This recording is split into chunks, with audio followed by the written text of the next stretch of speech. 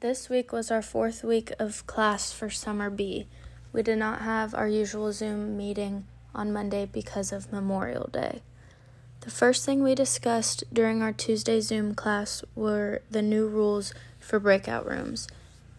Every person in the breakout room is expected to participate. Professor Pandy also expressed that if someone is muted throughout the discussion and doesn't contribute to the activity, they will be marked absent for that day's class. Also in class, we talked about different rhetorical situations. We created PowerPoint slides with breakout rooms to create a project. The rhetorical situation for this project was COVID and social isolation. We had to define and describe our artifact, and our group chose a meme. We also discussed the central point or focus of the work along with the genre convention of the artifact. Within our group, we discussed how the artifacts fit into that genre and which was the most powerful rhetorical appeal. Around this project in class, we also discussed how artifacts would have a persuasive effect as they were presented through a different mode. Like usual, we had our remediated reading assignment on Wednesday, and this week's article was Navigating Genres by Carrie Dirk.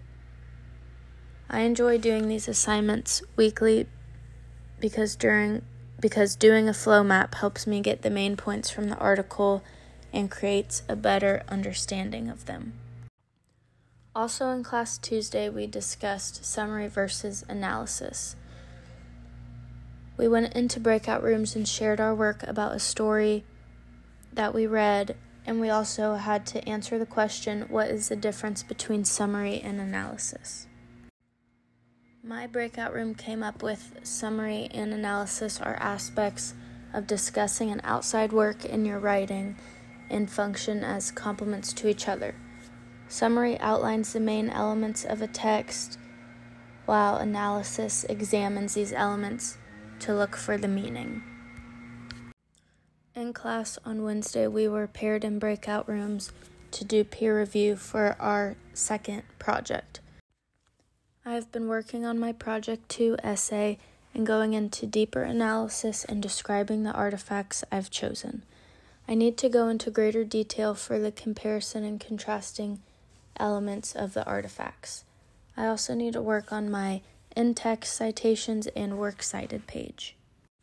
I'm excited to submit this project since I have learned a lot of different aspects on rhetorical analysis and look forward to seeing the feedback I get from Professor Pandy.